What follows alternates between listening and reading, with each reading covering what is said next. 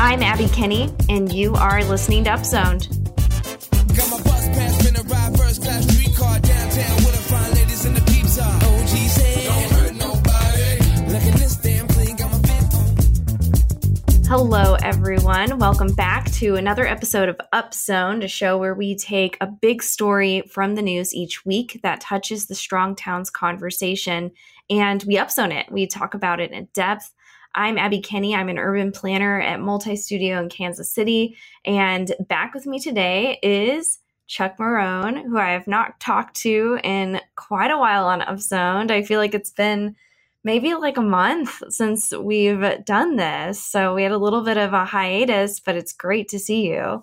It's nice to see you too. We have been kind of missing each other, but you know, people may or may not care. We've been texting each other a lot, so Yeah. we like each other. Yeah. Talking about aliens and Yeah. We miss each other when we don't get to do this. So, yeah. Well, it'd be great for you to come to Kansas City at some point again.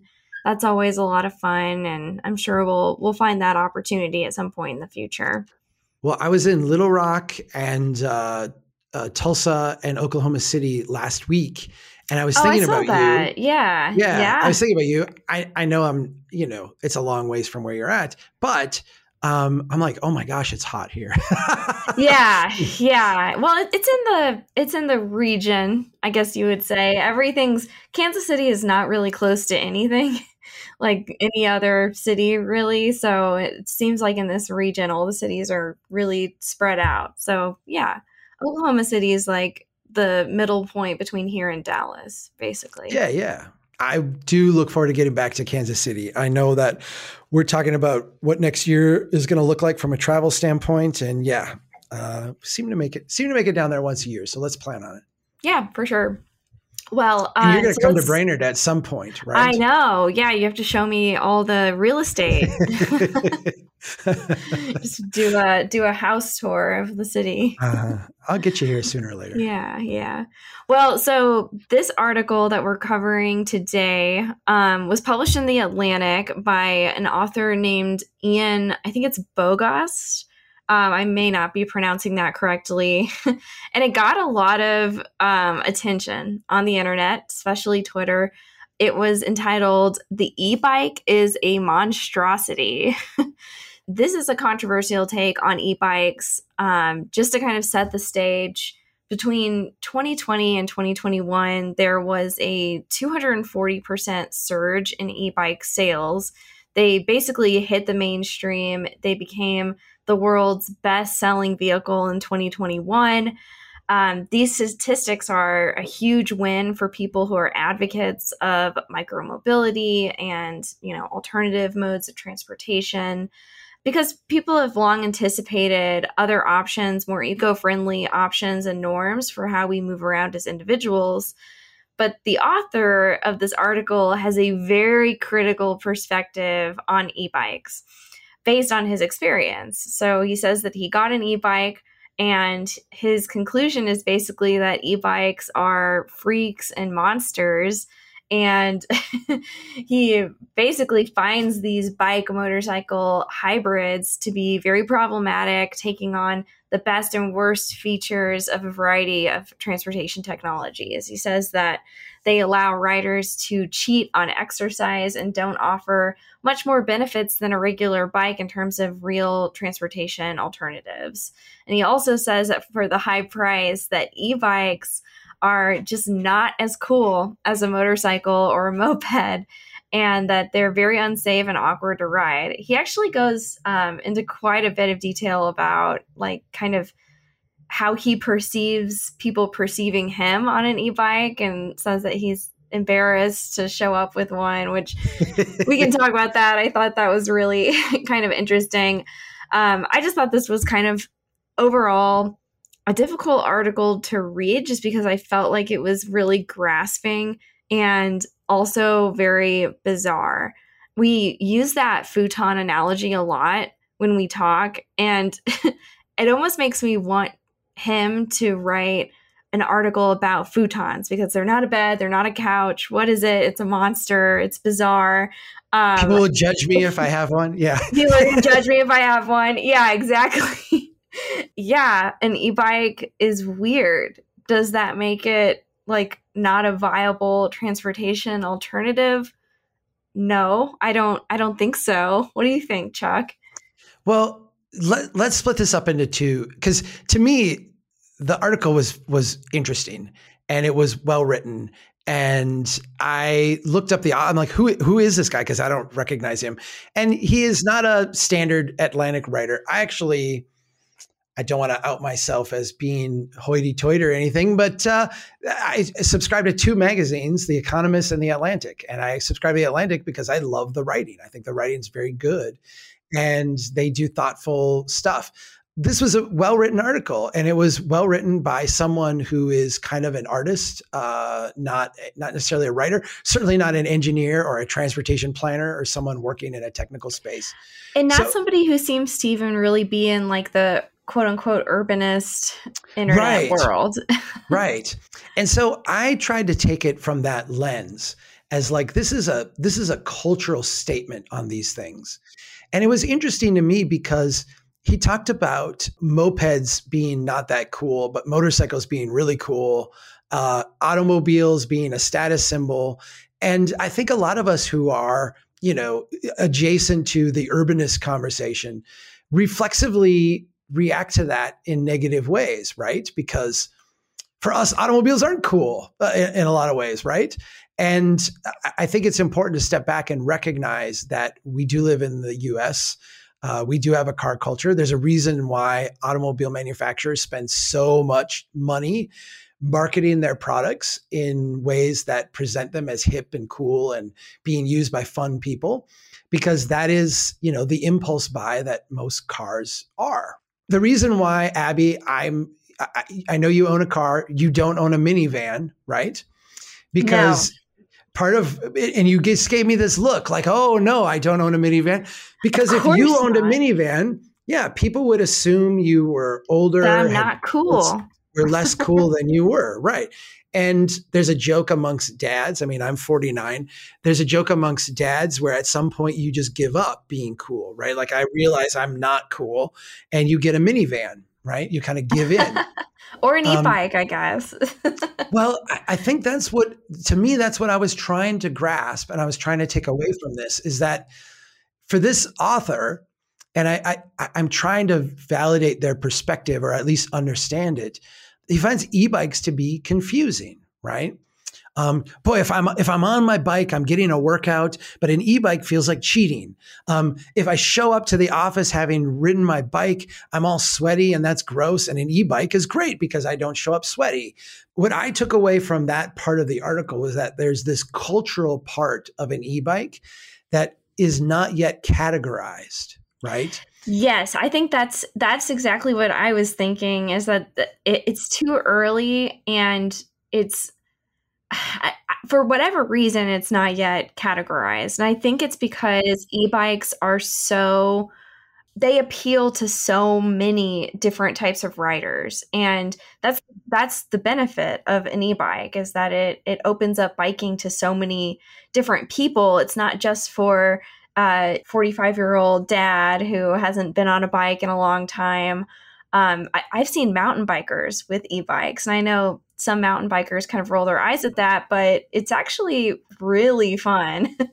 So I think the application of this technology to a bike, it serves so many different needs for so many different people, and it has yet to be branded in the way that the car industry might be, or other types of vehicles like motorcycles might be.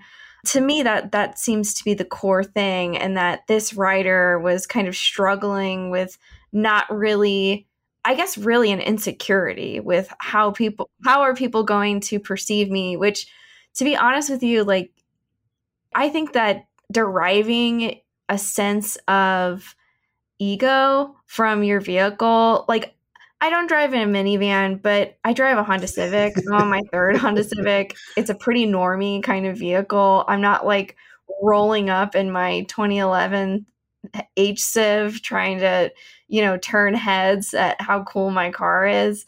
It kind of seems like a kind of a dude bro perspective. Like, I need to have this vehicle and it's going to be impressive. And what do I do about this e-bike? It's weird. It's Frankenstein, and I need to be able to associate my quote unquote brand. This needs to reinforce my brand as, I guess, a person or an individual. Maybe this is a natural tendency. I mean, before cars even existed, did people do this with horses or carriages or ships? I feel like someone could write a whole dissertation. Yeah, no, they did. Right. Status symbols of transportation. There's a whole part of Roman lore where, Julius Caesar's generation used to wear their togas kind of loose. And that was this sign of rebellion. And yeah, I mean, I think this has always been, humans do this, right? They signal to each other. Yeah. And that's what I find fascinating about this particular article, because the e-bike is not defined. And he mentions in the article the scooters, right? The e-scooters. And his thing was, well, that was a fad and now it's gone. Is it though? I was just going to say, as a transportation person, so as a person who is not starting this conversation from culture, but starting it from transportation, I see scooters all over the place. Yeah, I see people using use them frequently. Yes, I see people use them. But what I don't see is the chaoticness that kind of defined the early days of the scooter, right?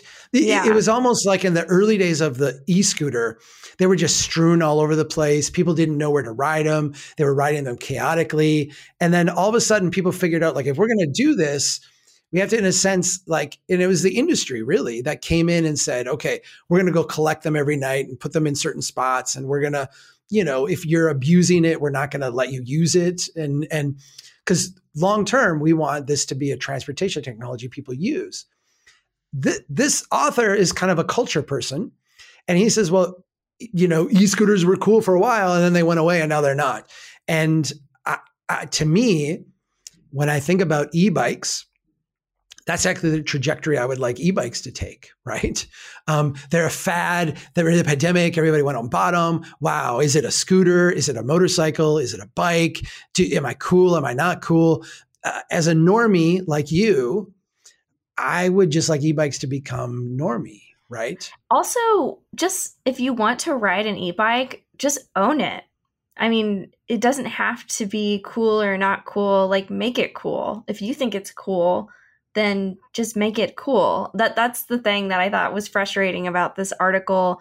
And I also agree that, Bird scooters, I feel like he was saying that basically Bird is no longer a thing. These scooters aren't really a thing, kind of due to the fact that the companies were overvalued and now they're not valued at the same level anymore. It was a huge financial bubble, right? Yeah, but that doesn't make a technology. These tech companies, exactly. A lot of these tech companies have been overvalued for a long time, and that's for reasons that we don't have to get into on this podcast. But I think that just because those companies aren't as valuable, it doesn't mean that the option is gone. And also, just because these options don't completely wipe out our use of automobiles, that doesn't mean that they're a failed experiment. I think that some advocates may disagree, but I don't think that is necessarily the point of micromobility options. The point is to provide more alternatives to driving, and particularly for short trips, but also, potentially for commuting, such as, e-bikes, I think are one of the most viable alternatives for commuting, although it doesn't have to be just for commuting. You could commute on a Bird scooter. I wouldn't recommend it, but it is an alternative. It depends on how long trips. How long your commute is. Have you had a chance to ride a legit new version e-bike? Yes. Yeah, me too. It's awesome. And I'm going to say, I think it's awesome. I think it's great. We'll brand it right now. It's very cool. Brand it right now. Yeah, you are super cool if you ride an e-bike. Yeah, super cool. I feel like we should let him know so that he's not insecure about it. Ian, you will be cool on your e-bike. Do not even sweat it. We have millions of listeners. They will all love you. To me, the culture issue resolves itself as e-bikes become, in a sense, the Honda Civic of bikes, right? I wouldn't put that on the marketing Oh no, brochure. that's my aspiration, is that it's like the Honda Accord, right? The Toyota, what is it? What is the Toyota that sells? It's the, it's basically like the normie thing. Yeah. And Yeah. A pragmatic point A to point B transportation option. That's what a Honda Civic is. yeah, I don't think this solves the underlying tension, right? That transportation people have with them, because you do have, and I'm going to use my own neighborhood here. We have really low, in my neighborhood, we have really, really low traffic volumes, as we do in most neighborhoods in this country. If you go out 2 blocks to the highway running through the middle of town, for a highway, it's low traffic volumes. For walking, for biking, high traffic volumes and high speeds, right? But if you go to the neighborhood here, hardly any cars, no traffic to speak of. But we still see most people on bikes ride their bikes on the sidewalk, not in the street.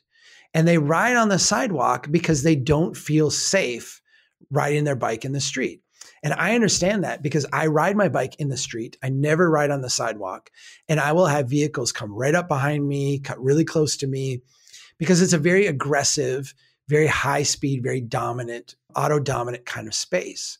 I do feel like what we are reacting to in many ways is the e-bikes following in the path of the non-e-bikes and having conflicts with humans out walking, as opposed to trying to, in a sense, tame the automobiles or make the automobiles more neighborhood friendly so that people on regular bikes could ride in the traffic stream, with an understanding that then e-bikes would fit into that matrix too. I feel like the answer that so many people are trying to do is to say, well, automobiles are here and they're going to drive at lethal non-neighborhood speeds. And that's like a given, like we'll just accept that. And then over here, we have people walking and they're walking at like safe human speeds. But we have this like thing in the middle, and it's always been the bike. And where does the bike go? Well, now we have 2 gradations of bike. We have a fast bike and a slow bike. And in my mind, what we're doing is we're like, we have the old analogy that we use of the futon being an uncomfortable couch and an uncomfortable bed, like a Strode is a bad street and a bad road. It's almost like what we're trying to do is say there needs to be like a 3rd gradation of the futon, right? It's got to be a couch and a bed and a dining room table too.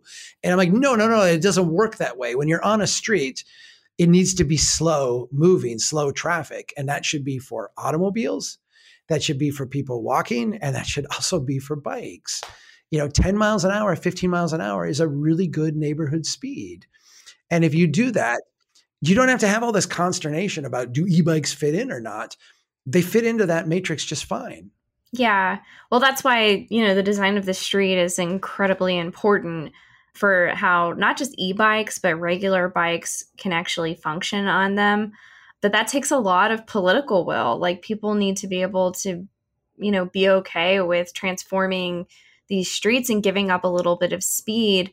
And that's really what needs to happen. The streets need to be designed in a way that not just accommodates, but like really actively integrates and promotes these other options, because prioritizes them, because really you can't put an e-bike on a sidewalk. You might be able to get away with it with a regular bike riding and going around pedestrians, but it's just doesn't sound like a good idea for these e-bikes, because they do go pretty quick.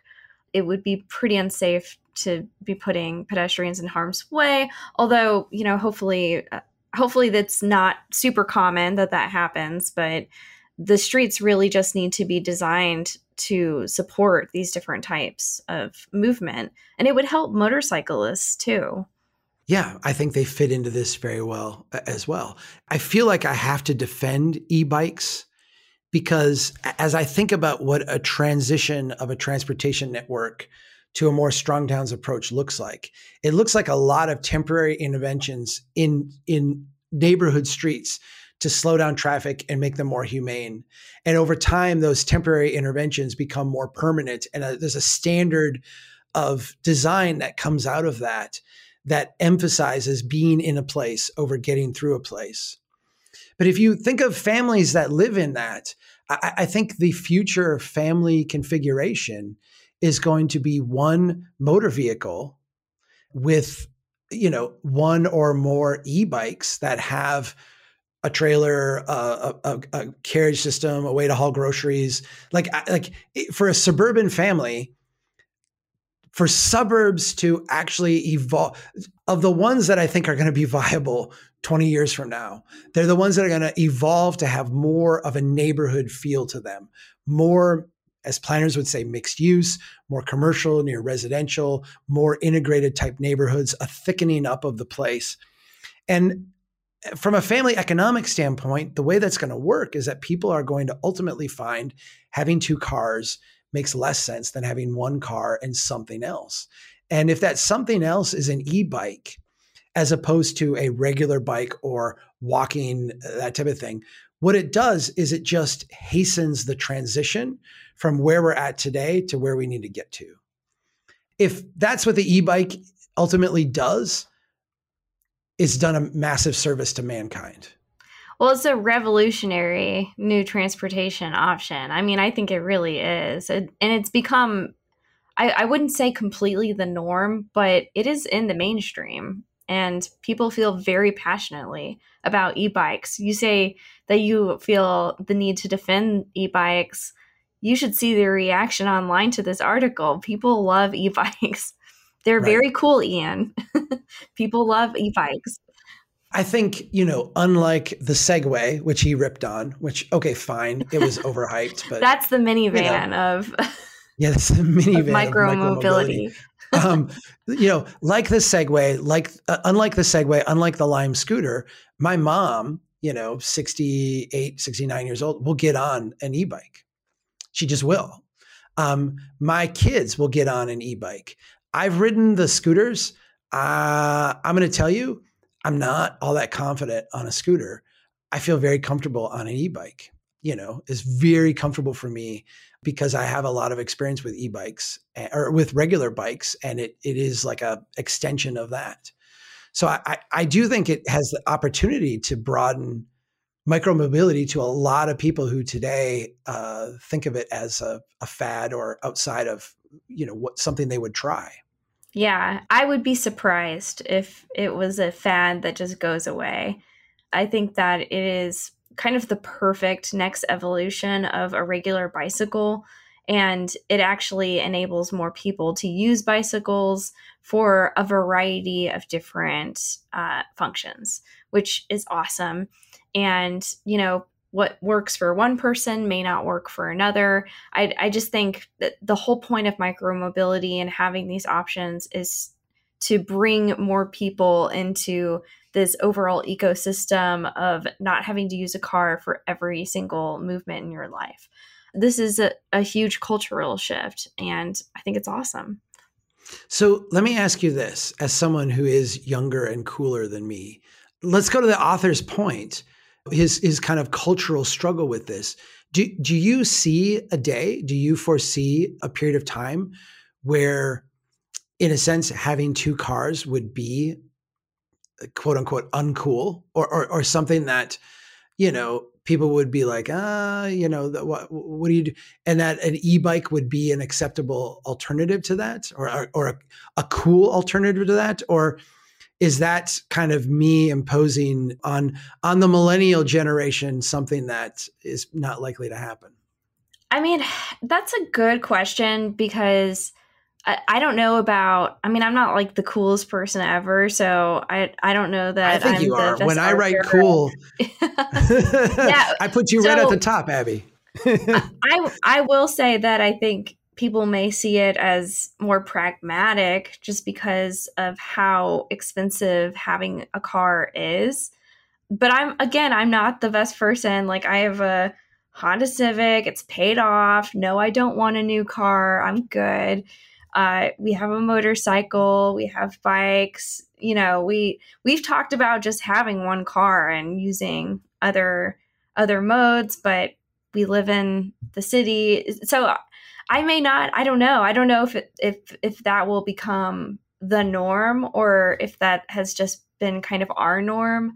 It's hard to say, but I wouldn't be super surprised just because of what a waste of money having huge car payments are. I mean, it's truly a waste of money, in my opinion, to have massive car loans and new cars. But I understand that there's people who love buying new cars and they want the smartphone screen in their car and the cooled seats and all the gadgets and everything. So I don't know.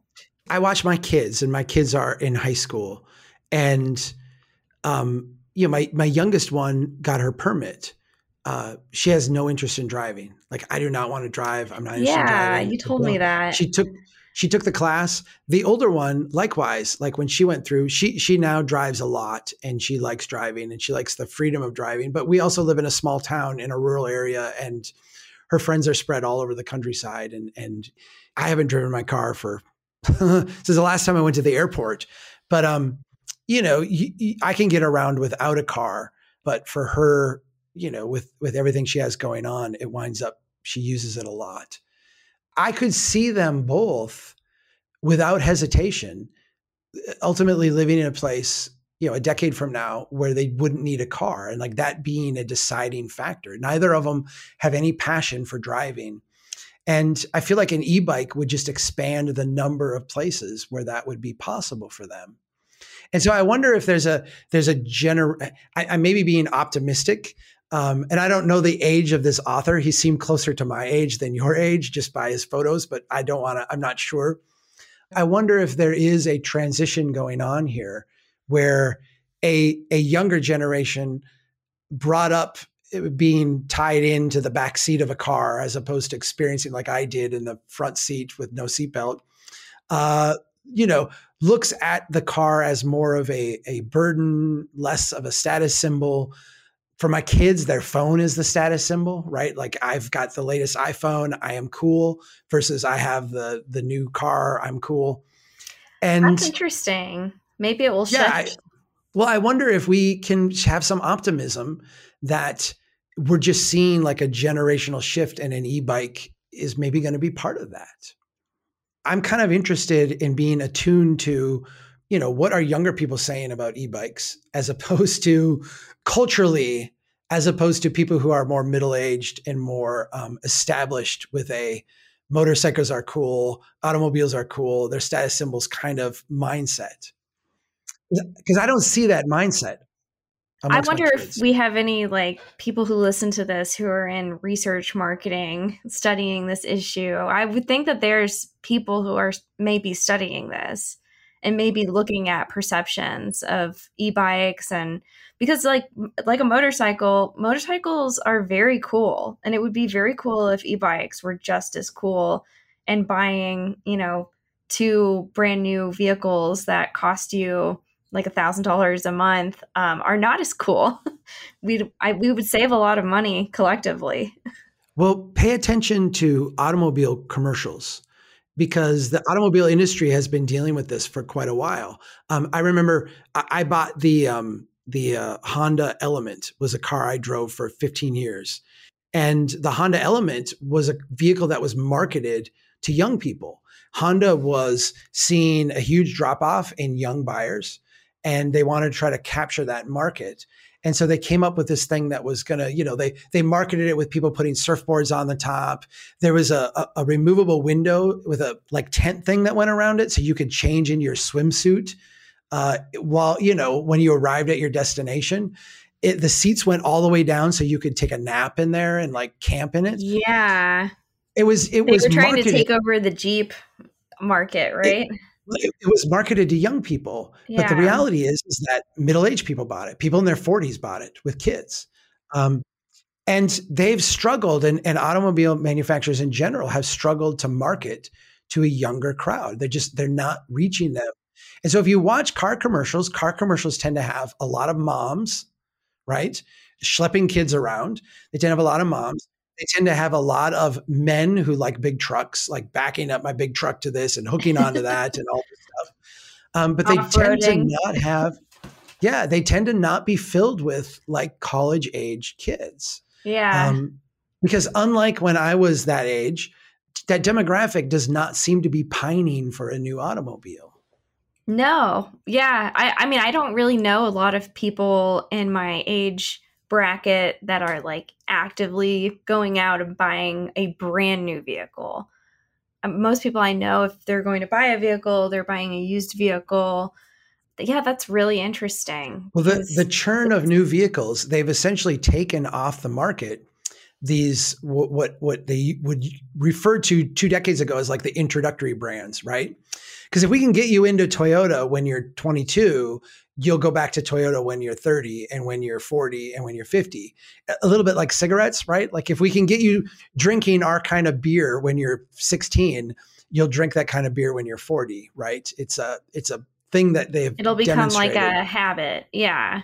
Well, it will become like your thing, right? Like I'll tell you, I wear Nike stuff because I grew up with Air Jordan, and I'm all about Nike. And my kids are like, Nike's not nearly as cool, Dad, as it used to be. Like there's all these You're other like, things that are. I don't need to be cool. And I'm like, I don't care. I'm Nike because that's what like the people in my age group are.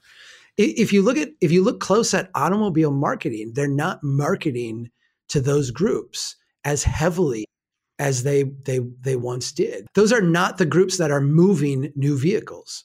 The groups that are moving inventory, especially new inventory, tend to be much older. So let's end this by being optimistic about the e-bike. I feel like I can recognize the tension with it, but I think within that tension, what I'm taking away from this article is that the coolness factor is still wide open on e-bikes. And hopefully the next generation will, claim them and brand them as cool. And then we can all just live in that wake, right? Yeah, make it cool. Yeah. They are Make it cool, people. And don't worry what other people think. Ride your e-bike. Do you? Right. I can't make e-bikes cool because I'm not a trendsetter. You're closer to being a trendsetter than me. You might be able to make e-bikes cool, but I feel like my kids need to make e-bikes cool, right? Yeah. Yeah. Let them know. They need to. That's what they need to do is make them cool. You know what I'll tell them? Let them know. I'll tell them that e-bikes are not cool, and then they will want one. And yes. Perfect. I'll do a dad thing. Yeah. Yeah. Reverse psychology. I like it. Okay. So we'll end it there on a positive note. Very cool, not monsters. Awesome. Very cool. Let's go into the down zone, which is the part of this show where we share anything that we have been reading, watching, listening to, anything that has been taking up our time these days. Chuck, I will throw it to you. What have you been up to? I've been doing this thing with a group at my church, and we've been day after day reading a little part of the book of Revelation, which is this very strange book at the end of the Bible. And I've had this other book that I started this summer that I put down and now I brought back called Render Unto Caesar. That is the latest book by John Dominic Crossan, who's a historian, theologian that I really like. And it has been largely, I'm about halfway through, about the book of Revelation as well. And I find it very interesting because there's a history there that I did not know until now. And I'm going to give you one tiny little thing. If you think of Roman numerals are not numbers the way we think of numbers, right? They're letters. XIX is, 19, right? And we recognize that these are, when they're arranged that way, they don't signify letters, they signify numbers. But if you look at, say, the name Nero, and you take Nero, and I actually don't know how Nero is spelled, but I could say this with David. David in the Hebrew Bible would be DVD. And DVD, if you add up 464, which is what DVD would mean numerically, you get the number 14. And in the book of Revelation, there's all these 14 couplets that have to deal with genealogies. Nero, if you add that up, actually comes out to the number 666, which is like the, Revelation thing. Revelation was all about the Roman Empire, and it was all about Nero, and it was all about persecution of Christians, and John of Patmos's kind of vision about how to survive this and how this wave of anti-Christian persecution would ultimately change and the Roman Empire would be put in its place and da da da da. And I've appreciated the juxtaposition of, with my church group, a little bit of theology, but with this book, Render Under Caesar, a little bit of the history and kind of the merge of those two. Because let's face it, Revelation is a weird book. It's a very weird thing to read, and it's been helpful for me to get both kind of simultaneously, and I've found it a very rewarding way to spend the last few weeks. Yeah, that's fascinating. Yeah. So is that something that I'm sorry if I missed this, but are you reading that book kind of on your own alongside with this, or is it something that's been intentionally partnered? Well, I started the other book, the John Dominic Crossan one, Render Under Caesar. I started that earlier this summer, put it down because I had some other things I was working on, and then picked it up kind of coincidentally at the same time I was getting into this thing with my church group. And yeah, it's been weird because, you know, I'm the only one in the church group reading the other book. So I will occasionally bring things in from that. And it's, you know, it's like, wow, okay, I didn't know that. And yeah, it's been a good part of the discussion.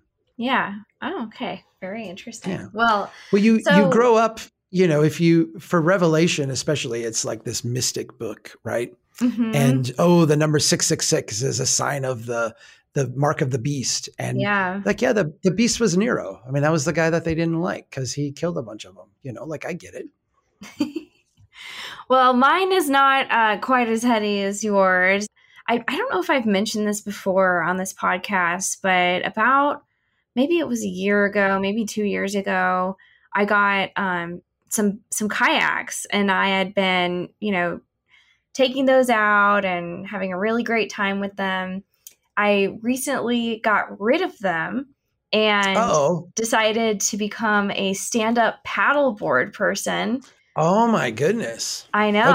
Okay. So I've left the world of kayaking and I am now a paddleboard person, which is extremely fun. I don't know if you've ever been on a stand-up paddleboard. It is awesome. I actually found these paddleboards that they deflate and you inflate them at each time that you use them, and they fit perfectly in a Honda Civic in a way that kayaks do not, and I don't have a rack for them. So this has been like the best alternative transition that I've made, and I'm very happy with my decision. So I have been taking those out like every weekend since I got them, and I'm hoping to take them out this weekend, but it says that it's going to be cold this weekend, like cold and rainy. And it's pretty hot out today. So I'm hoping that it's not going to be cold and rainy, delayed but we'll see. Yeah. Delayed fall. Well, I think you just went from like, you know, Lime scooter level of cool to e-bike level of cool, right? Like that's what the kayak to paddleboard is. I think you just elevated yourself in hipness. The paddleboards are kind of cool. Like the branding cool for the paddleboards. Yeah. We're not just talking about land transportation. We're talking about water too. You have a boat. I have a paddleboard. There's all different spectrums of coolness with all of these different, movement options. So I feel like so here is for boating, because I have a boat and we have a tube that we put on the back and we pull it around. That would be me. I would be the guy being pulled on the tube with the pontoon. You have gotten closer to like the person wake surfing. I'm yeah, basically like a surfer. Yeah. So you've like really gone far on the coolness spectrum, and I'm duly impressed. Well, I don't think I'm going to become a surfer because I am very afraid of sharks, and I can get into that another time because prior to getting the paddleboards, I spent like a month just learning a lot about sharks which started when I was on vacation. And then I found a shark tracker and I found all these really cool resources for like tracking sharks and looking at their movements. And I am not going to become a surfer. Okay, let me ask you this. Afraid of sharks, but not afraid of aliens, right? I'm kind of afraid of aliens, but I mean, come on, Abby. kind of, but I don't know. There's no footage of people getting their leg torn off by an alien that I'm aware of. So, well, there's lots of stories. Lots of stories. Yes. Okay. Well, we will end it there. Chuck, thank you for joining me today. And thank you everyone for listening to another episode of Upzoned. Keep doing what you can to build a strong town. Thanks, Chuck. Bye, Abby. Let me show you what